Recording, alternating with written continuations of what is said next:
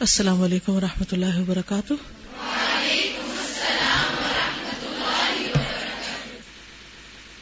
نحمده ونصلی علی رسولہ الکریم، اما بعد فاعوذ باللہ من الشیطان الرجیم، بسم اللہ الرحمن الرحیم۔ رب اشرح لی صدری ویسر لی امری واحلل عقدۃ من لسانی یفقہوا قولی۔ ایک دفعہ نسب نامہ پڑھیے۔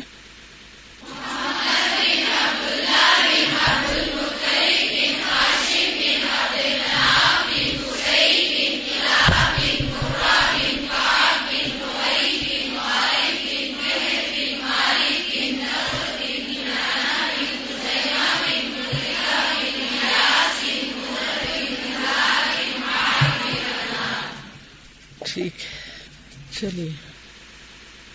یا ایھا النبی انا ارسلناک شاہدا ومبشرا ونذیرا وداعیا الی اللہ بإذنہ وسراجا منیرا وبشر المؤمنین بأن لهم من اللہ فضلا کبیرا۔ بسم اللہ الرحمن الرحیم۔ یہ بتائیے کہ حضور صلی اللہ علیہ وسلم کے دادا کے انتقال کے بعد آپ کس کی کفالت میں گئے تھے؟ عمر کیا تھی آپ کی؟ 8 سال۔ ٹھیک ہے۔ ابو طالب حضور صلی اللہ علیہ وسلم کے والد عبداللہ کے سگے بھائی تھے۔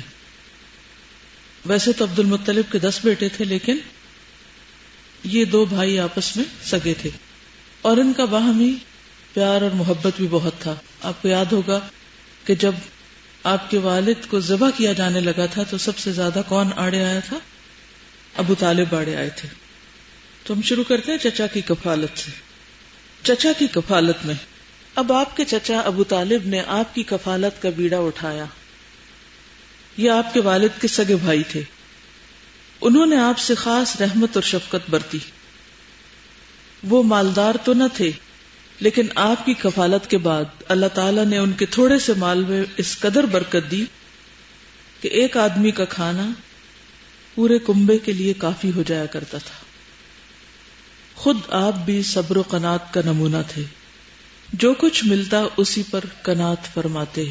ایک یتیم بچہ جو والد، والدہ، دادا کی جدائی کے بعد، یعنی والد کو تو خیر دیکھا ہی نہیں تھا، لیکن رضائی ماں، اپنی والدہ، پھر دادا کی جدائی کے بعد اب چچا کے گھر میں پل رہا ہے اور فقر و فاقہ کا عالم ہے۔ ایسے حالات ہیں کہ جس میں عام طور پر لوگوں کے ہاں لڑائی جھگڑے، فتنے فساد بہت ہوتے ہیں۔ آپ نے دیکھا ہوگا کہ جہاں پر بچے زیادہ ہوں اور کھانے کو کم ہو تو وہاں بچے ایک دوسرے کے بال ہی نوچتے رہتے ہیں۔ تہذیب، تمیز، اخلاق، تربیت نام کی کوئی چیز نہیں ہوتی، لیکن یہاں معاملہ اس کے برعکس ہے۔ نبی صلی اللہ علیہ وسلم کو اللہ سبحانہ وتعالیٰ نے بہت صبر و قناعت عطا کر رکھی تھی۔ اس کے علاوہ ابو طالب کے کتنے بچے تھے؟ یعنی ابو طالب پر حضور صلی اللہ علیہ وسلم کی کفالت کے علاوہ اور اپنے کتنے بچوں کی تربیت کا بوجھ تھا؟ نام یاد ہے؟ ان کے سب سے بڑے بیٹے کا نام تھا عقیل، پھر جعفر اور طالب اور علی رضی اللہ تعالی عنہ، اور 2 بیٹیاں بھی تھیں۔ طالب کی وفات جلد ہو گئی تھی، جن پر آپ کی کنیت تھی ابو طالب، اور اس کے علاوہ عقیل اور جعفر اور علی رضی اللہ تعالیٰ عنہ، یہ سب لوگ ایک گھر میں رہتے تھے۔ بچپن میں کسی کے گھر میں رہنا آسان کام ہے؟ نہیں، لیکن ہر چیز کے اندر ان مع العسر یسرا، سورۃ الم نشرح میں اسی کی طرف اشارہ ہے۔ الم نشرح لک صدرک کب ہوا تھا شرح صدر؟ 4 بار کا ذکر ملتا ہے، لیکن سب سے پہلے جب آپ حلیمہ سعدیہ کے پاس تھے، سینہ کا کھولا جانا، باقاعدہ کھولا جانا اور اس میں سے وہ سیاہ چیز کا نکالا جانا. ایک موقع معراج کا بھی بتایا جاتا ہے کہ معراج پہ جانے سے پہلے بھی شرح صدر کیا گیا تھا. تو شرح صدر دل کی وسعت کے لیے بھی استعمال ہوتا ہے، اور شرح صدر فزیکلی بھی آپ کا سینہ کھول کر اس کے اندر سے سب کچھ نکال کے اس میں حکمت بھر کے اس کو سیا گیا تھا، اور سلائی کے نشان بھی موجود تھے. تو الم نشرح لک صدرک ووضعنا عنک وزرک الذی انقض ظہرک ورفعنا لک ذکرک فإن مع العسر يسرا إن مع العسر يسرا فإذا فرغت فانصب وإلى ربك فارغب. اس سے کیا سبق ملتا ہے کہ جہاں مشکلات ہوتی ہیں وہاں آسانیاں بھی ہوتی ہیں، اور اللہ سبحانہ و تعالی اگر کسی انسان کو اس کے ماں باپ سے دور کسی اور جگہ پر رکھ کر پالتا ہے تو اس میں اگرچہ مشکلات ہیں، لیکن اس میں بہت کچھ سیکھنے کا اور بہت کچھ جاننے کا بھی موقع ہے، جو اپنے والدین کے گھر بعض اوقات نہیں سیکھا جا سکتا. تو بات یہاں یہ ہو رہی ہے کہ زندگی میں اگر کہیں مشکلات ہوں، بچپن میں ماں باپ کے گھر رہنا نصیب نہ ہو، یا بڑے ہو کر ایسے کچھ حالات ہوں اور زندگی بہت تکلیف دہ اور تنگ محسوس ہو، تو یاد رکھیے کہ ان مع العسر یسرا. اس بارے میں مہرین اپنا تجربہ لکھتی ہیں کہ بچپن میں جب ان کی والدہ پڑھنے کے لیے گئیں تو انہوں نے اپنے نانی نانا کے گھر کیا کچھ سیکھا. السلام علیکم. Yesterday's lesson made me reflect upon ideas about my childhood. Ammi left for England to do her PhD when I was 2 years old. For the next 2 years, my nanny raised me. The house was full with my nanny, nana, khalas and mamus. Yet all my life I felt at a loss of being away from my mother. After studying Quran, this feeling changed into one of Allah ki raza par razi rehna, thinking whatever happened was a will of Allah and there must be some behtari in it. But I never felt shukr guzari. After attending yesterday's Seerah class, for the first time I actually felt thankful, greatly thankful to Allah for this blessing of giving me something different in life. Something that might have changed the way I think and feel life, yet knew not. These 2 years shaped my childhood through learning from my nani, housework, extra caring for the poor, nana, love and attention from the eldest in the family, gardening, telling war stories. He had been a POW in World War II, and that the most important place in the house was the study, where kids must not mess up. By my 2 khalas, embroidery and using sewing machine, house decor, quilting, cooking, teaching, dressing up, organizing cupboards, etc. I learnt about family ties, importance of eating together, sharing and many, many other things. I could do crochet at an early age and stitching on machine at the age of 4. Being the only child in a household of 8 adults, I became mature for my age. It saved me from all the silly indulgences of school and college life. I guess it was a reason for my being head girl at school, joint secretary in college, and all Pakistan star girl. Not that these have much significance, but it did make my parents very happy. Now I think, how could Ammi have taught me all this when she was working full-time in college and did all the housework when she came back home? Allah subhanahu wa ta'ala is really the greatest and knows what's best for us. I feel so thankful to my Rabb now that every second I do dua for you, Ustaza, for showing us through Seerah of Prophet sallallahu alaihi wasallam how important these events are in our life. Assalamu. بسم اللہ الرحمن الرحیم الم نشرح لك صدرك وَوَضَعْنَا عَنكَ وِزْرَكَ الَّذِي أَنقَضَ ظَهْرَكَ وَرَفَعْنَا لَكَ ذِكْرَكَ فَإِنَّ مَعَ الْعُسْرِ يُسْرًا إِنَّ مَعَ الْعُسْرِ يُسْرًا فَإِذَا فَرَغْتَ فَانصَبْ وَإِلَى رَبِّكَ فَارْغَب۔ لیکن بات یہ ہے کہ جب انسان کسی مشکل سے گزر رہا ہوتا ہے تو اس وقت اس کو احساس نہیں ہوتا کہ اللہ تعالیٰ نے اسے اس خاص مشکل میں کیوں ڈالا ہے، وہ کیا سکھانا چاہتا ہے۔ جیسے حضرت حاجرہ رضی اللہ تعالیٰ عنہ کو نہیں معلوم تھا کہ اللہ تعالیٰ نے انہیں اس خاص مشکل میں کیوں ڈالا ہے، لیکن ان کے صبر کا پھل اور صلہ کس شکل میں ان کو ملا۔ اسی طرح ہم سب کی زندگی میں بھی ایسے لمحات اور واقعات آتے ہیں جب ہم سخت ترین حالات سے گزرتے ہیں، لیکن صبر کی بجائے بے صبری، شکر کی بجائے ناشکرا پن، صبر کے ساتھ برداشت کی بجائے بد اخلاقی اور بدتمیزی، اور پھر آس پاس کا سارا ماحول ہم پہ ترس کھانے لگتا ہے یا مذاق اڑانے لگتا ہے، یا پھر ہمیں بار بار یہ احساس دلانے لگتا ہے کہ تم تو محرومیوں میں پلے ہوئے انسان ہو، تمہیں کیا پتا زندگی کا۔ اور وہ بچے زیادہ کانفیڈنٹ ہوتے ہیں جنہیں ماں باپ کی بہت زیادہ محبت ملتی ہے، لیکن بات یہ ہے کہ اصل بات کسی کی محبت ملنا یا نہ ملنا نہیں۔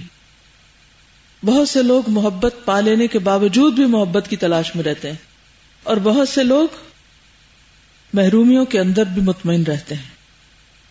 اصل بات یہ ہے کہ ہم کسی بھی واقعے کو اور اپنے اوپر گزرنے والی کسی بھی سچویشن کو کس نظر سے دیکھتے ہیں۔ اگر اس وقت ہمیں یہ سمجھ آ جائے کہ اللہ تعالیٰ ایک دن یہ کمر توڑ بوجھ ہٹا دے گا، اور پھر اگر شکر کیا اور صبر کیا تو اس کا صلہ وَرَفَعْنَا لَكَ ذِكْرَكَ کی شکل میں ہوگا، جو باقی ان بچوں کو اور ان لوگوں کو حاصل نہیں ہوگا جو اس تکلیف دہ صورتحال سے نہیں گزرے، اور پھر ہمیشہ کے لیے دوسرے لوگ بھی یاد رکھیں اور وہ خود بھی کہ فَإِنَّ مَعَ الْعُسْرِ يُسْرًا إِنَّ مَعَ الْعُسْرِ يُسْرًا، اور کرنے کا کام کیا ہے؟ فَإِذَا فَرَغْتَ فَانْصَبْ وَإِلَى رَبِّكَ فَارْغَب، ہر حال میں اپنے رب کی طرف رجوع کرنا۔ تو بہرحال وہاں پر اس دور میں نہ کوئی اسکول تھا، نہ کالج تھا، اور نہ ہی کوئی تعلیم کے مواقع تھے۔ فطرت خود سکھا رہی تھی یہ سب کچھ۔ کہاں سے سکھا رہی تھی؟ ماحول سے سکھا رہی تھی۔ یہ آپ کا سارا ماحول آپ کے لیے ایک بہترین تربیت گاہ تھا۔ انسان جس بھی ماحول میں ہوتا ہے، تھوڑی دیر یا زیادہ دیر، وہاں پر بہت کچھ سیکھنے کو ہوتا ہے، لیکن ہم اس سے سیکھتے نہیں، کیونکہ ہماری توجہ اس سیکھنے کی طرف نہیں ہوتی، نگاہ عبرت نصیب نہیں ہوتی، ہم کچھ اور دیکھتے رہتے ہیں، ہم کچھ اور سوچتے رہتے ہیں، کبھی سیلف پٹی کا شکار ہوتے ہیں، کبھی لوگوں کی باتیں یا لوگوں کے کاموں کے پیچھے لگ جاتے ہیں، اور جو سبق ہمیں سیکھنا ہوتا ہے وہ سیکھ نہیں پاتے۔ اکثریت کا حال یہی ہے، اسی لیے پھر دنیا میں آتے ہیں اور چلے جاتے ہیں اور کچھ بھی کر نہیں پاتے۔ ملک شام کا سفر اور بحیرہ راہب سے ملاقات۔ جب آپ کی عمر 12 برس اور کہا جاتا ہے کہ مزید 2 مہینے 10 دن ہوئی، اب 8 سال کے بعد 12 سال 4 سال کا وقفہ آ گیا ہے ایک اور واقعے میں، تو ابو طالب نے تجارت کے لیے ملک شام جانے کا قصد کیا، یعنی چچا جا رہے تھے ملک شام۔ آپ کو ان کی جدائی بہت گراں گزری، جس سے وہ بھی بہت متاثر ہوئے اور اپنے ساتھ لے لیا۔ جب قافلے نے ملک شام کی حدود میں پہنچ کر شہر بصرہ کے قریب پڑاؤ ڈالا تو بحیرہ نامی عیسائیوں کا ایک بڑا راہب اپنے گرجے سے نکل کر ان کے پاس آیا اور قافلے کے درمیان سے گزر کر نبی صلی اللہ علیہ وسلم کے پاس پہنچا اور آپ کا ہاتھ پکڑ کر کہنے لگا، یہ دنیا کے سردار ہیں، پروردگار عالم کے رسول ہیں، اللہ انہیں رحمت عالم بنا کر بھیجے گا، وما ارسلناک الا رحمت للعالمین۔ لوگوں نے کہا، آپ کو یہ کیسے معلوم ہوا؟ How do you know? اس نے کہا تم لوگ جب گھاٹی سے ادھر ظاہر ہوئے تو کوئی پتھر یا درخت ایسا نہ بچا جو سجدے کے لیے جھک نہ گیا ہو، اور یہ دونوں چیزیں نبی کے علاوہ کسی اور کو سجدہ نہیں کرتی۔ کون سی؟ پتھر یا درخت۔ اور میں انہیں مہر نبوت سے بھی پہچانتا ہوں، جو کندھے کے نیچے نرم ہڈی کے پاس سیب کی طرح ہے، اور ہم انہیں اپنی کتابوں میں بھی پاتے ہیں۔ پھر اس نے قافلے کی ضیافت کی اور ابو طالب سے کہا ان کو واپس کر دیں، ملک شام نہ لے جائیں کیونکہ یہود اور رومیوں سے خطرہ ہے۔ اس پر ابو طالب نے آپ کو مکہ بھیج دیا۔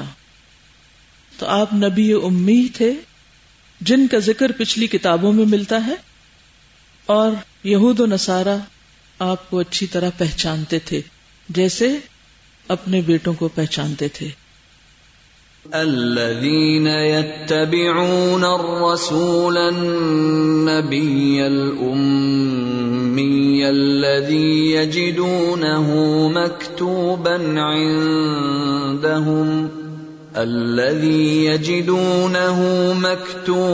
عندهم في التوراة والإنجيل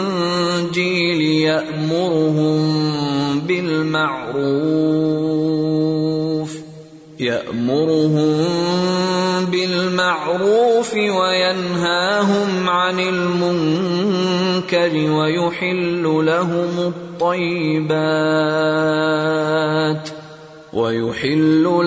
الطيبات ويحرم عليهم الخبائث ويضع عنهم إصرهم والأغلال التي كانت عليهم فالذين آمنوا به وعزروه ونصروه واتبعوا النور الذي أنزل معه أولئك هم المفلحون قل يا أيها الناس إني رسول الله إليكم جميعا الذي له ملك السماوات والأرض لا إله إلا هو يحيي ويميت فآمنوا بالله ورسوله النبي الأمي الذي يؤمن بالله وكلماته واتبعوه لعلكم تهتدون۔ تو اس سے پتہ یہ چلتا ہے کہ نبی صلی اللہ علیہ وسلم کے بارے میں تورات اور انجیل میں بہت سی نشانیاں پائی جاتی تھی، اور یہود و نصارہ آپ کے بارے میں جانتے تھے۔ اسی واقعے کا ذکر اور کتابوں میں بھی ملتا ہے۔ ابو موسیٰ اشعری رضی اللہ تعالیٰ عنہ کی روایت میں آتا ہے کہ جب آپ ابو طالب کے ساتھ تجارت کی غرض سے شام گئے تو نبی صلی اللہ علیہ وسلم بھی ان کے ساتھ چل دیے۔ قریش کے شیوخ بھی ساتھ تھے، یعنی قافلہ کافی بڑا تھا، اس میں بڑے بڑے اور لوگ بھی شامل تھے۔ وہ لوگ جب راہب کے پاس پہنچے تو ابو طالب اترے، لوگوں نے بھی اپنے کجاوے کھول دیے۔ راہب ان کے پاس آیا۔ یہ لوگ ہمیشہ وہاں سے گزرا کرتے تھے، لیکن وہ ان لوگوں کے پاس کبھی نہ آیا تھا، یعنی یہ پہلا سفر نہیں تھا۔ اس سے پہلے بھی عرب لوگ کہاں جاتے تھے؟ تجارت کے لیے ان روٹ سے گزرتے تھے۔ یہ روٹ انشاءاللہ آپ کو دکھائیں گے۔ آپ کے 3 تجارتی سفر ہیں، 2 سائیڈز پر ہیں اور ایک درمیان سے گزرتا ہے۔ یعنی ہم ویسے تو پڑھتے ہیں نا کہ سفر پر گئے، سفر پر یہ نہیں پتا چلتا اور مشرق کو گئے یا مغرب یا کس طرف کو گئے، تو دیکھنے سے ایک اندازہ ہوتا ہے۔ تو بہرحال یہ پہلا سفر تھا، اور اس سفر پر سورۃ فیل میں بھی جو آپ کو معلوم ہے کہ ہاشم نے باقاعدہ معاہدے کیے تھے اور یہ سفر ان کے لیے آسان کیا تھا، لإیلاف قریش ایلافہم رحلۃ الشتاء والصیف۔ تو یہ تجارتی سفر میں ان علاقوں میں جاتے تھے، لیکن کوئی انہیں نہیں پوچھتا تھا کیونکہ عربوں کی کوئی وقت نہیں تھی، ان کا علاقہ کچھ بہت اہم نہیں تھا۔ تو اس سے پہلے کبھی نہ کوئی ان کے پاس آیا، نہ کبھی ان کی طرف کوئی متوجہ ہوا۔ ابو موسیٰ فرماتے ہیں کہ لوگ ابھی کجاوے کھول ہی رہے تھے کہ راہب پاس آ گیا، آپ کا ہاتھ پکڑا، کہا یہ تمام جہانوں کے سردار ہیں۔ بہقی کی ایک روایت میں یہ الفاظ مزید آتے ہیں کہ یہ تمام جہانوں کے رب کے رسول ہیں، یعنی رسول رب العالمین ہیں، جن کو اللہ تعالیٰ نے تمام جہانوں کے لیے رحمت بنا کر بھیجا ہے۔ قریش کے مشائخ کہنے لگے تمہیں یہ کس طرح معلوم ہوا؟ راہب کہنے لگا جب تم لوگ اس ٹیلے پر سے اترے تو کوئی درخت یا پتھر ایسا نہ تھا جو سجدے میں نہ گرا ہو، اور یہ نبی کے علاوہ کسی اور کو سجدہ نہیں کرتے، اور میں انہیں نبوت کی مہر سے بھی پہچانتا ہوں جو ان کے شانے کی اوپر والی ہڈی پر سیب کی طرح ثبت ہے۔ پھر واپس گیا اور ان کے لیے کھانا تیار کیا۔ جب وہ کھانا لے کر آیا تو آپ صلی اللہ علیہ وسلم اونٹ چرانے کے لیے گئے ہوئے تھے۔ راہب کہنے لگا کہ کسی کو بھیج کر انہیں بلاؤ۔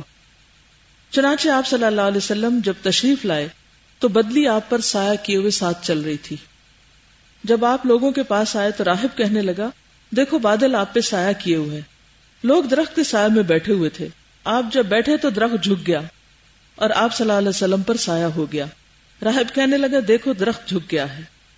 راوی کہتے ہیں پھر وہ وہیں کھڑا انہیں قسم دے کر کہنے لگا انہیں روم نہ لے جاؤ، یعنی جس طرف آگے جا رہے ہو وہاں مت لے جاؤ، وہاں کے لوگ انہیں دیکھ کر ان کے اوصاف پہچان لیں گے اور قتل کر دیں گے۔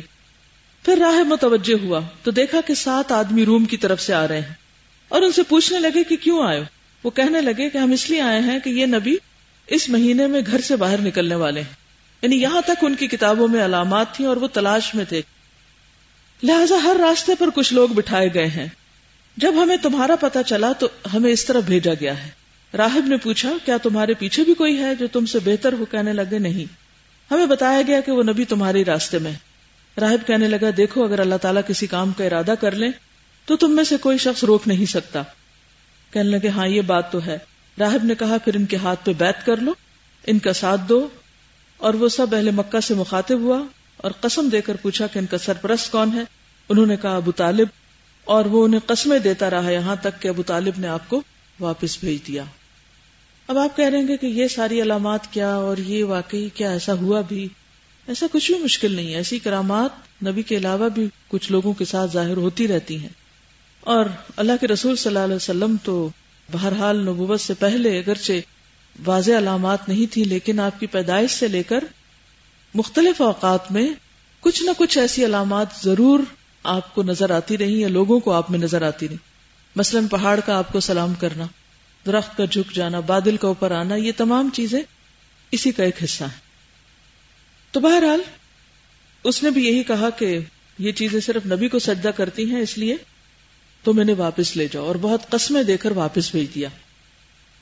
اس کے بعد اگلا اہم واقعہ جو آپ کی زندگی میں پیش آتا ہے وہ جنگ فجار ہے۔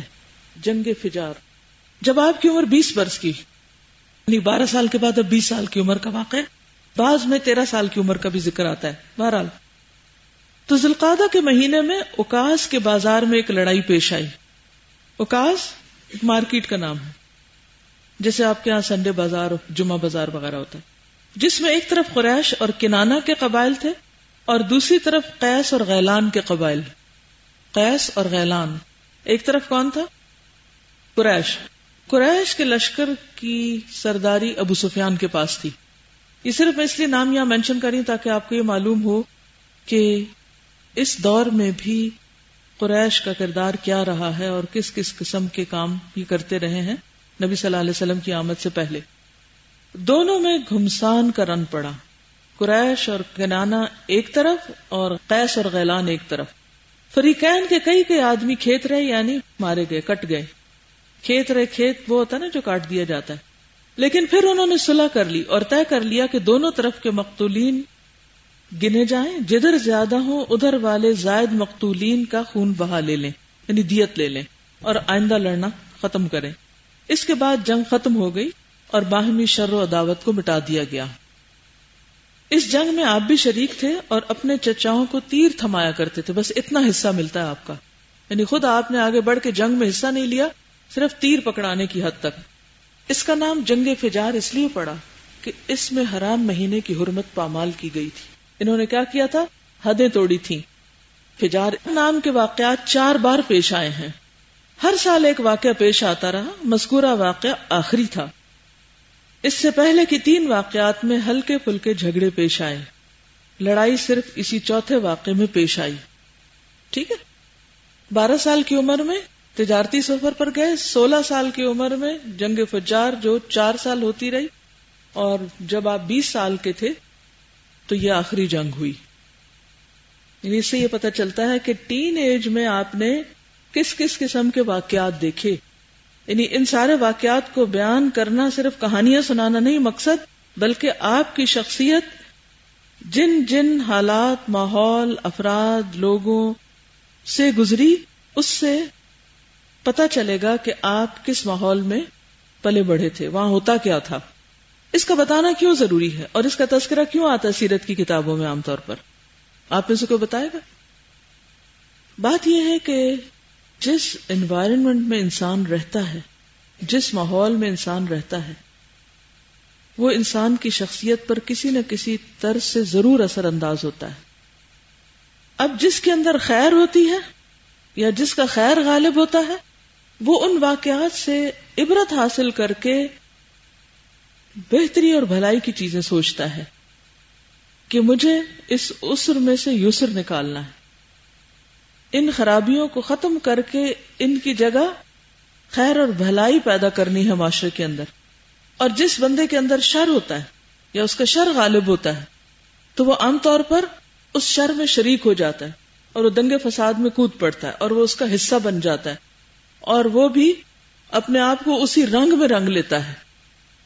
اب ہم جس ماحول میں رہ رہے ہیں آج کے دور میں، کیونکہ اکثر ہم یہی روتے رہتے ہیں نا، ہمارے گھر کا ماحول اچھا نہیں، سسرال بھی ایسا ہی ملا، فلاں اچھا نہیں، فلاں اسکول ایسا تھا، کالج ایسا تھا، فلاں ایسا تھا، ساری زندگی ماضی کے روتے ہیں، یا نہیں ہے یا نہیں یہ بات؟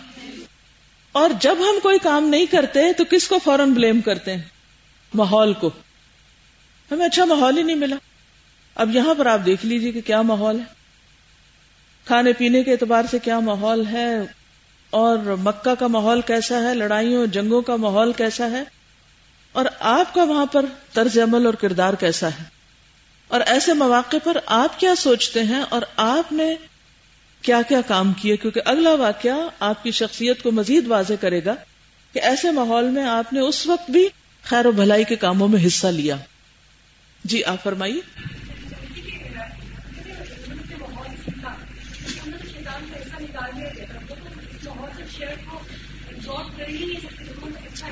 ٹھیک ہے، وہ تو نبی صلی اللہ علیہ وسلم کو تو خاص طور پر چونکہ آپ کے اندر سے وہ شر کا حصہ نکال دیا گیا تھا تو خیر ہی خیر کی طرف آپ کی نگاہ جاتی ہے. لیکن یہ بھی یاد رکھیے کہ ہر انسان کے اندر خیر اور شر دونوں رکھ دیے گئے. قرآن مجید میں آتا ہے فَأَلْهَمَهَا فُجُورَهَا وَتَقْوَاهَا. ہم سب کے اندر، میرے اندر، آپ کے اندر دونوں چیزیں موجود ہیں.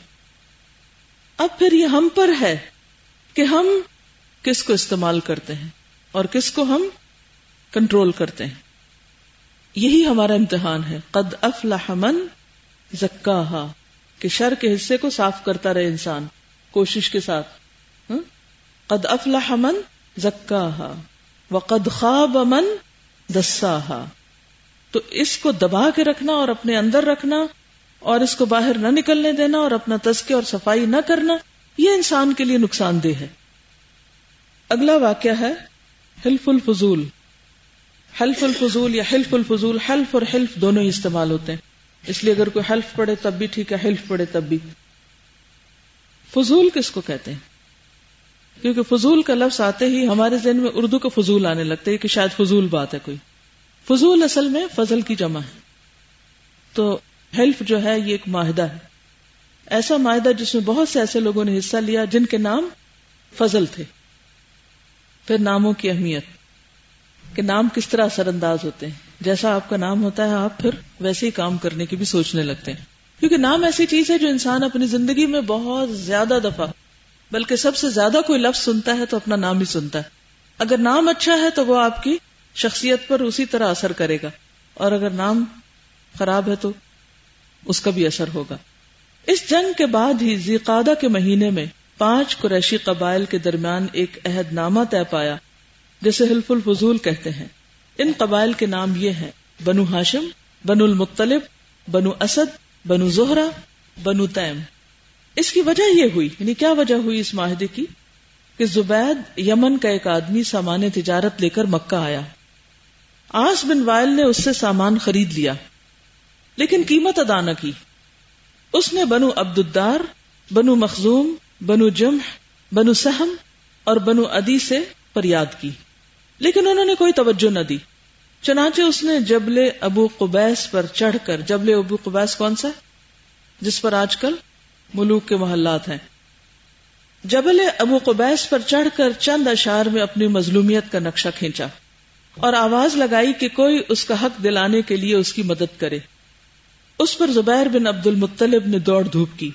چنانچہ مذکورہ قبائل کے افراد بنو تیم کے سردار عبداللہ بن جدعان کے گھر میں اکٹھے ہوئے اور آپس میں عہد و پیمان کیا کہ مکے میں جو بھی مظلوم نظر آئے، عہد و پیمان کو انڈر لائن کیجئے، کہ مکہ میں جو بھی مظلوم نظر آئے، خواہ مکہ کا رہنے والا ہو یا کہیں اور کا، یہ سب اس کی حمایت میں اٹھ کھڑے ہوں گے.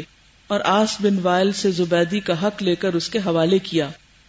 اس عہد و پیمان میں آپ بھی اپنے چچاؤں کے ساتھ تشریف فرما تھے اور شرف رسالت سے مشرف ہونے کے بعد فرمایا کرتے تھے: لقد شہدت فی دار عبداللہ ابن جدعان حلفا ما احب ان لی به حمر النعم ولو ادعا به فی الاسلام لاجبت. میں عبداللہ بن جدعان کے مکان پر ایک ایسے معاہدے میں شریک ہوا کہ مجھے اس کے عوض سرخ اونٹ بھی پسند نہیں، اور اگر میں اس کے لیے دور اسلام میں بھی بلایا جاتا تو اسے یقیناً قبول کرتا. تو اس سے کیا پتہ چلتا ہے کہ آپ دور جاہلیت میں بھی حق کا ساتھ دیتے تھے اور غریبوں، یتیموں، مسکینوں اور مظلوموں کا ساتھ دیتے تھے اور ایسے کاموں میں شریک ہونے پر خوش ہوتے. فرماتے کہ اگر مجھے اس کام سے ہٹا کر کیا مل جاتا، سرخ اونٹ بھی مل جاتے، اور سرخ اونٹ عربوں کی نہایت قیمتی دولت تھے، تو بھی میں وہ اونٹ قبول نہ کرتا اور اس معاہدے میں شریک ہوتا.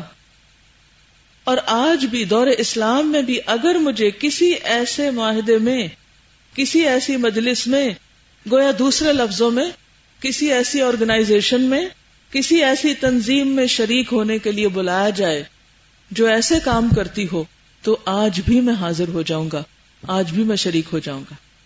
یہ تھا آپ کا سوشل ورک، معاشرتی بھلائی کے کاموں میں آپ کی دلچسپی. اس سے آپ کی شخصیت کا اندازہ ہوتا ہے. پھر یاد رکھیے وہی بات، ماحول کیسا بھی ہو، حالات کیسے بھی ہوں، all depends upon you کہ آپ کون ہیں، آپ کیا کرتے ہیں، آپ کی دلچسپی کیا ہے، آپ کا دل کہاں لگتا ہے، آپ کون سی راہ اختیار کرتے ہیں، آپ کی توجہ کس طرف ہے، آپ خود کیا چاہتے ہیں. اپنے آپ سے پوچھئے، خود سے سوال کیجئے. تو یہاں سے اہم ترین سبق کیا ہے؟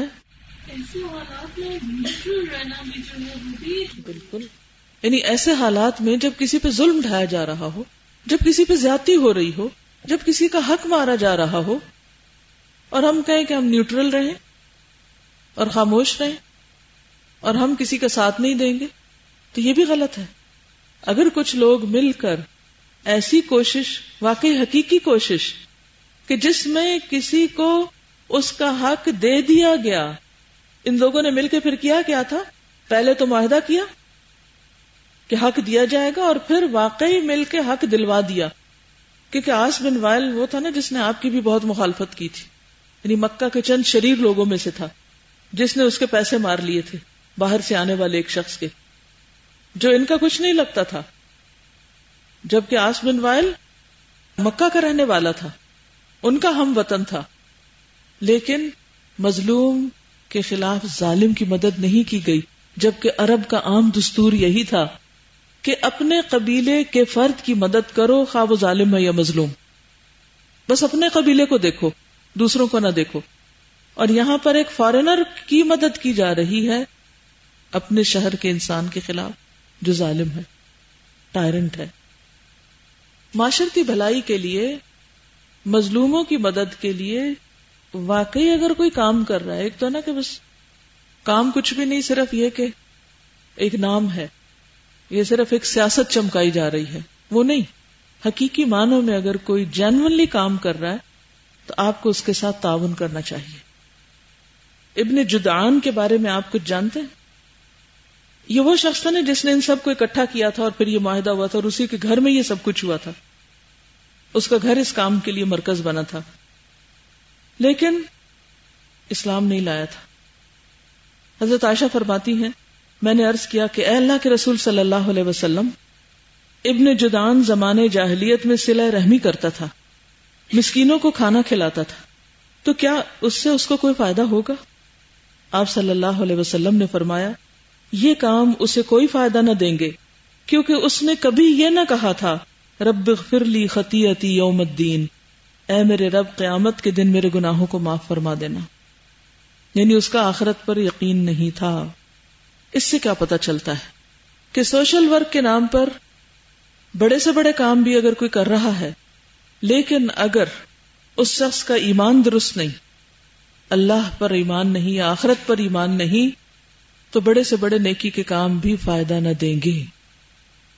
خدمت انسانیت کے وہی کام انسان کو فائدہ دیں گے جو اللہ کی خاطر کیے گئے ہوں، جن کا اجر انسان آخرت میں چاہے، دنیا میں نہیں.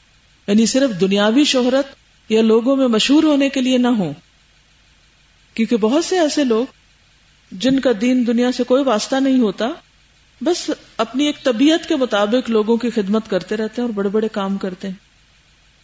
تو یاد رکھیے کہ جب تک وہ آخری منزل سامنے نہیں، تو دنیا میں کوئی کیسے بھی کام کر رہا ہو، اس کے لیے وہ کام سکون کا باعث بھی نہیں ہوتے.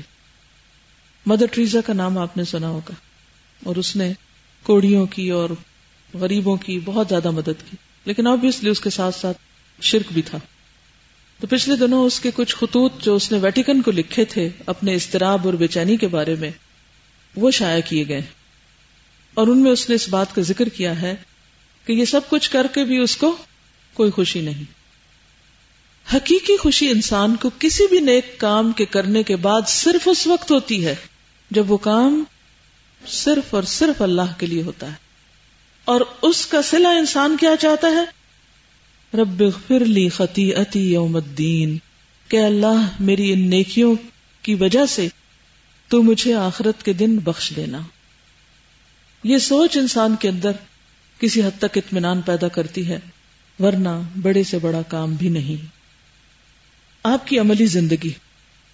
نبی صلی اللہ علیہ وسلم یتیم پیدا ہوئے اور پھر اپنے دادا پھر چچا کی کفالت میں پرورش پائی. والد سے وراثت میں جو کچھ ملا تھا اس سے کچھ ہونے والا نہ تھا، بہت کم تھا. لہذا جو ہی آپ ہلکے پھلکے کام کرنے کے لائق ہوئے، اپنے رضائی بھائیوں کے ساتھ دیار بنی سعد میں بکریاں چرانے لگے. جب مکہ آئے تو وہاں بھی چند قیرات کے عوض اہل مکہ کی بکریاں چرائیں. قیرات 1 دینار کا 20واں یا 24واں حصہ ہوتا ہے، سکہ ہے، جس کی قیمت اس زمانے میں بمشکل 80-90 روپے ہوگی. یعنی صرف اتنی اجرت پہ آپ کام کرتے تھے. بکریاں اپنی نہیں تھی، کسی اور کی تھی، آپ چراتے تھے اور اس پر آپ کو اجرت ملتی تھی. اوائل عمر میں بکریاں چرانا انبیاء کی سنت ہے. ایک بار عہد نبوت میں نبی صلی اللہ علیہ وسلم نے فرمایا وَهَلْ مِن نَبِيٍّ إِلَّا رَعَاهَا، کوئی بھی نبی نہیں گزرا مگر اس نے بکریاں ضرور چرائی ہیں.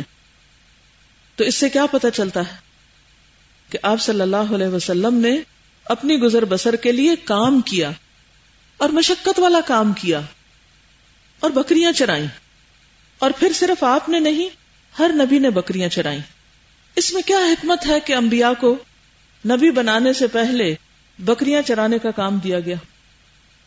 سب سے پہلے آپ دیکھیے کہ راعی جو ہوتا ہے، شیپرڈ، وہ ایک لیڈر ہوتا ہے، لیکن لیڈر فرام بیہائنڈ ہوتا ہے. تو آپ کی لیڈرشپ کی ٹریننگ کرنا مقصود تھی. نمبر 1. بہت سی حکمتیں اس میں. تمام انبیاء چونکہ لیڈرز رہے ہیں، اور کس قسم کے لیڈرز؟ جو پیچھے رہ کر انسانوں کے اوپر نظر رکھتے ہیں. کلکم راعٍ وکلکم مسئول عن رعیتہ، ہر شخص تم میں سے نگران ہے، لیڈر ہے، اور ہر شخص سے اس کی رعیت کے بارے میں سوال کیا جائے گا، یعنی مسئول بھی ہے. تو 2 چیزیں، نمبر 1 لیڈرشپ ٹریننگ، کتنے زیادہ پیسے دے دے کر لوگ لیڈرشپ ٹریننگ کورسز کرتے ہیں، ہزاروں ڈالر خرچ کرتے ہیں اس میں، لیکن یہ ایک پریکٹیکل ٹریننگ تھی. پھر مسئولیہ، وکلکم مسئول عن رعیتہ، احساس ذمہ داری. آپ یہ نہیں کر سکتے کہ اچھا میں 7 بجے نہیں 8 بجے چلا جاؤں گا. آپ کے سر پر جو ذمہ داری ہوتی ہے، بکریاں آپ کو سونے نہیں دیتی، وہ صبح سویرے اٹھ کے شور مچانا شروع کر دیتی ہیں. تو آپ کو وقت کی پابندی کے ساتھ کام پہ نکلنا ہوتا ہے.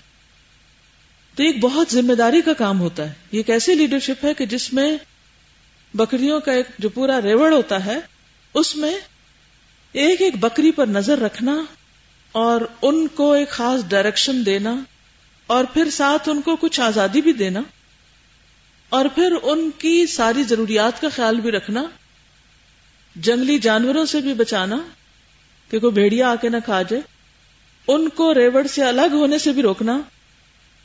اگر کوئی گر کے کسی کی ٹانگ ٹوٹ گئی ہے یا کوئی زخمی ہو گئی ہے تو اس کی مرہم پٹی بھی کرنا یا اس کا خیال بھی رکھنا، اور پھر ایسی جگہ ان کو لے جانا چاہے وہ دور ہی کیوں نہ ہو جہاں ان کو چارہ، پانی اور ان کی ضرورت پوری ہونے کا سامان موجود ہو. یہ سب کچھ احساس ذمہ داری سے تعلق رکھتا ہے. It's a huge responsibility. مثلا گھر میں بھی آپ پیٹس رکھتے ہیں نا، تو آپ سو نہیں سکتے سویرے. اگر آپ خود سو رہے ہیں تو پیٹس شور مچا مچا کے آپ کو جگا دیں گے، آپ کو اٹھنا ہی پڑے گا. خود تو انسان نہ بھی ناشتہ کرے تو کوئی بات نہیں، لیکن جانوروں کو تو دینا پڑتا ہے، ان کا انتظام کرنا پڑتا ہے. تو یہ لیڈرشپ، مینجمنٹ اور رسپانسبلٹی کو نبھانے، اور آگے سے لیڈرشپ نہیں، پیچھے سے لیڈرشپ جس میں نگرانی کا پورا کانسیپٹ ہے. ٹھیک ہے، ذمہ داری کے علاوہ نگرانی. اور یہ سب کچھ کیا سکھاتا ہے، کون سی کوالٹیز انسان کے اندر لاتا ہے؟ سب سے پہلے تو پیشنس، صبر. سورج نکلنے سے لے کے سورج غروب ہونے تک ان کے ساتھ رہنا پڑتا ہے. وہاں آپ کسی سے باتوں میں مشغول نہیں ہو سکتے، وہاں آپ خود آرام نہیں کر سکتے، وہاں آپ کسی لمحے غافل نہیں ہو سکتے. یہ سب کچھ کون کر سکتا ہے؟ جس کے اندر صبر ہو، صبر و تحمل. اور اس میں آپ دیکھیے کہ عرب کے صحراؤں میں کوئی ریسٹورینٹس نہیں تھے. جہاں وہ بکریاں چرانے کے لیے لے جاتے تھے تو راستے میں کوئی کنویں نہیں تھے، کوئی دریا نہیں تھے. بہت ٹف زندگی تھی، جھاڑ جھنکار تھی، چھوٹے چھوٹے ٹیلے تھے، کوئی بہت سرسبز علاقہ نہیں تھا. مکہ کے قریب بھی جن پہاڑوں کا آپ ذکر کرتے ہیں کہ وہاں میں چند کرارید کے عوض بکریاں چرانے لے جاتا تھا، تو ایک مکہ کی گرمی، اوپر سے وہاں کوئی خاص سایہ نہیں، پھر وہاں پر کوئی خاص ہریالی نہیں، پینے کا پانی نہیں. تو اس ساری سخت زندگی کے اندر مشقت کے کئی میل پیدل سفر، اور وہ بھی اپنے اون پہ نہیں، اپنی جان نہیں، اتنی ساری بکریوں کو سنبھال کے چلنا. اس سے آپ دیکھیے کہ کیسا لیڈر تیار ہو رہا تھا. آج ہمارے ہر شخص کو لیڈر بننے کا شوق ہے اور بہت خوش ہوتے ہیں لوگ لیڈر بن کے، لیکن کس قسم کی لیڈرشپ چاہتے ہیں؟ جس میں سب سے نمایاں ہوں، سب سے آگے ہوں، لوگ ان کو پہچاننے لگے، شہرت کی خاطر، دکھاوے کی خاطر، سیلف ریکگنیشن کی خاطر، مفادات کی خاطر. آج آپ دیکھیے کہ جو ہماری پولیٹیکل لیڈرشپ ہے یا ویسے لیڈرشپ ہے، تو اس میں کیا یہی ہارڈ شپ ہے جو یہاں کے لیڈرشپ کی تیاری میں ہو رہی ہے؟ اور پھر آپ دیکھیں کہ بکریاں جب چلتی ہیں تو کتنی مٹی اڑتی ہوگی، وہ کس پہ پڑتی ہوگی، حال حشر کیا ہو جاتا ہوگا اینڈ آف دا ڈے. پورا سین آپ امیجن کریں نا، پوری کیفیت کو آپ دیکھیں کہ کس کس کیفیت سے گزرتے ہوں گے. اور کھانے پینے کو کیا، انہی جھاڑیوں کے اندر سے بیریاں وغیرہ. ایک دفعہ صحابہ کرام کے ساتھ آپ صلی اللہ علیہ وسلم کسی سفر پر تھے، تو صحابہ کچھ بیریاں کھانے لگے راستے میں. تو آپ نے فرمایا ان میں سے جو سیاہ ہو وہ کھانا، وہ مزے کی ہوتی. کیونکہ آپ اپنے تجربے سے بتا رہے تھے کہ جب میں بکریاں چراتا تھا تو میں اس وقت یہی کھایا کرتا تھا. یعنی زندہ کس پہ رہتے تھے. یہ تو نہیں کہ اپنے لیے ٹفن بھر کے ساتھ اٹھائے پھرتے تھے.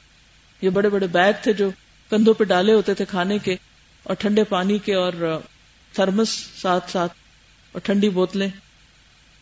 اور یہ بھی یاد رکھیے کہ انبیاء کو بکریاں چرانے کے لیے کہا گیا، اونٹ نہیں. حالانکہ اونٹ بھی چرائے جاتے تھے اور اونٹ چرانے والے بھی ہوتے تھے. اونٹ جو ہے وہ ایک سخت جانور، ایروگنس، اس کے اندر ایروگنس ہوتی. لہذا جب کسی ایروگنٹ کے ساتھ آپ کو ڈیل کرنا ہو تو آپ کو ڈنڈے مارنے پڑتے ہیں یا نہیں؟ پھر آپ کا ماحول آپ کی شخصیت پر اثر انداز ہوتا ہے. تو اگر آپ اونٹ چراتے تو آپ کے مزاج میں کیا ہوتی؟ سختی آ جاتی. اس کے برعکس جب آپ نے بکریاں چرائی تو آپ کے مزاج کے اندر انکساری آئی، سادگی آئی، ہمبلنس، کیونکہ بکریاں کمزور جان ہوتی. اونٹ کو چرانے کے لیے اوپر دیکھنا ہوگا، جبکہ بکریوں کو چرانے کے لیے سامنے کے علاوہ نیچے کو دیکھنا ہوگا. آپ صلی اللہ علیہ وسلم کی جس طرح تربیت کی گئی تھی ان بکریوں کے ذریعے، اس کی وجہ سے آپ کے اندر رحم دلی اور شفقت جیسے بکریوں کی کیئر کرتے وقت آپ کے اندر پیدا ہوئی.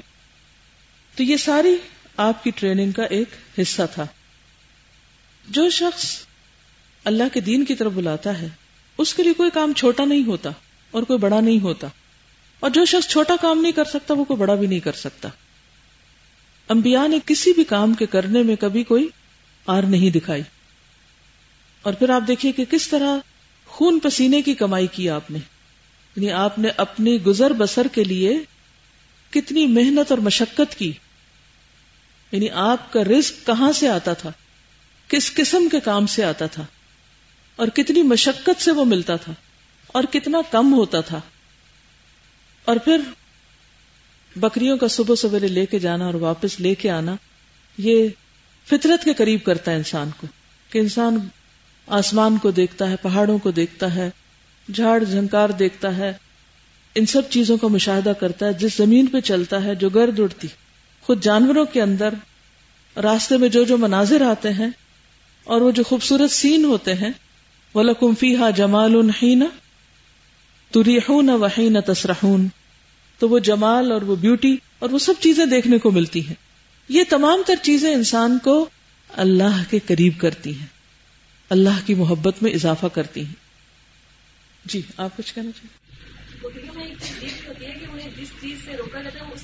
بہت اچھا پوائنٹ ہے کہ بکریوں کے چرانے میں انسان بہت کچھ سیکھتا ہے، حتیٰ کہ ایمرجنسی ڈیسیژن، یعنی ایمرجنسی میں ڈیسیژن کرنا اور فوری فیصلے کرنا جو ہے وہ انسان سیکھتا ہے. تو آپ نے یہ کام 4 سال کی عمر میں شروع کیا تھا، جب آپ حلیمہ سعدیہ کے بچوں کے ساتھ بکریاں چرانے کے لیے نکلتے. پھر اس کے بعد میں بھی تجارت کے علاوہ بکریوں کو چرانے کا کام کیا آپ نے. جب آپ جوان ہو گئے تو غالباً تجارت کرنے لگے، کیونکہ بعض روایات میں مذکور ہے کہ آپ صائب بن ابو صائب کے ساتھ مل کر تجارت کرتے تھے. آپ بہترین ساجی تھے، نہ حجت اور بحث کرتے نہ جھگڑتے تھے. آپ معاملات میں حد درجہ امانت، سچائی اور پرہیز کے لیے مشہور تھے، اور زندگی کے سارے میدانوں میں آپ کا یہی وتیرہ تھا. چنانچہ آپ کا لقب امین پڑ گیا تھا. یعنی تجارت میں آپ نے اتنی امانت دکھائی کہ آپ کا لقب امین پڑ گیا. ایک اور حدیث میں آتا ہے، تورات میں جو آپ کی نشانیاں ہیں ان سے پتہ چلتا ہے کہ لیس بفظ ولا غلیظ ولا صخاب بالاسواق، نہ آپ بدخو تھے، نہ سخت دل، نہ بازاروں میں شور کرنے والے. یعنی تجارت آپ نے کی، لیکن عام طور پہ بازاروں میں جو لوگ تجارت کرتے وقت شور ہنگامے کرتے ہیں ان سے آپ کا کوئی تعلق نہ تھا. حضرت عائشہ سے مروی ہے کہ ایک مرتبہ نبی صلی اللہ علیہ وسلم نے ایک اعرابی سے ایک اونٹ خریدے اور اس کا بدلہ 1 وسق یعنی 1 ذخیرہ کھجور عجوہ قرار دی، اور اسے لے کر اپنے گھر کی طرف چل پڑے. نبی صلی اللہ علیہ وسلم نے وہاں کھجوریں تلاش کی تو نہیں ملی، یعنی اس سے کہا کہ میں کھجوریں لے کے آتا ہوں، وہاں کھجوریں نہیں تھی. آپ باہر آئے اور فرمایا، اللہ کے بندے، میں نے تم سے 1 وسق ذخیرہ کھجور کی عوض اونٹ خریدے، لیکن میرے پاس اس وقت کھجوریں نہیں ہیں. تو عرابی کہنے لگا، میرے ساتھ دھوکا ہو گیا، یعنی آپ نے ٹھیک نہیں کیا. لوگوں نے اسے ڈانٹا اور کہنے لگے، تجھ پر اللہ کی مار ہو، کیا اللہ کے رسول کسی کو دھوکا دیں گے؟ آپ نے فرمایا، اسے چھوڑ دو، کیونکہ صاحب حق آدمی بات کہہ سکتا ہے. پھر آپ نے 2-3 مرتبہ اپنی بات دہرائی اور ہر مرتبہ اس نے یہی کہا. یعنی وہ کیا کہہ رہا تھا اور اس کے مقابلے میں آپ کس قسم کا معاملہ کر رہے تھے. بالآخر نبی صلی اللہ علیہ وسلم نے دیکھا کہ وہ بات سمجھ نہیں پا رہا، تو آپ نے اپنے کسی صحابی سے فرمایا خولہ بنت حکیم کے پاس جاؤ اور ان سے کہو کہ نبی صلی اللہ علیہ وسلم فرما رہے ہیں کہ اگر تمہارے پاس ایک وسق کھجور کا ذخیرہ ہو تو ہمیں ادھار دے دو، ہم تمہیں واپس لوٹا دیں گے۔ وہ صحابی چلے گئے، پھر واپس آ کے بتایا کہ وہ کہتی ہیں کہ یا رسول اللہ، میرے پاس کھجوریں موجود ہیں، آپ کسی آدمی کو بھیج دیجئے جو آ کے لے جائے۔ آپ نے فرمایا اسے لے جاؤ اور پوری کر کے دو، یعنی جس سے میں نے سودا کیا ہے۔ وہ صحابی اس اعرابی کو لے گئے اور اسے پوری کھجوریں دلوا دی۔ پھر اس اعرابی کا گزر نبی صلی اللہ علیہ وسلم کے پاس ہوا جو صحابہ کے ساتھ بیٹھے تھے، کہنے لگا جزاک اللہ خیرا، آپ نے پورا ادا کر دیا اور خوب عمدہ ادا کر دیا۔ آپ نے فرمایا قیامت کے دن اللہ کے نزدیک بہترین بندے پورا کرنے والے اور عمدہ طریقے سے ادا کرنے والے ہوں گے۔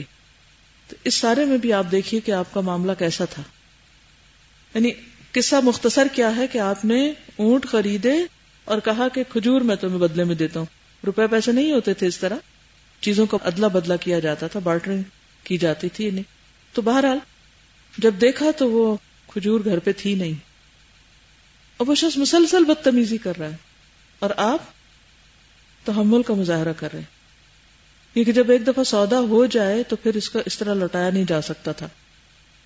تو اس وقت آپ نے پھر کہیں سے ادھار لے کر اس کا بدلہ دیا۔ جب اس نے خوش ہو کر جزاک اللہ کہا تو اس وقت بھی آپ نے یہ نہیں کہا کہ دیکھو تم نے کیا کیا اور میں نے تمہارے ساتھ کیا کیا۔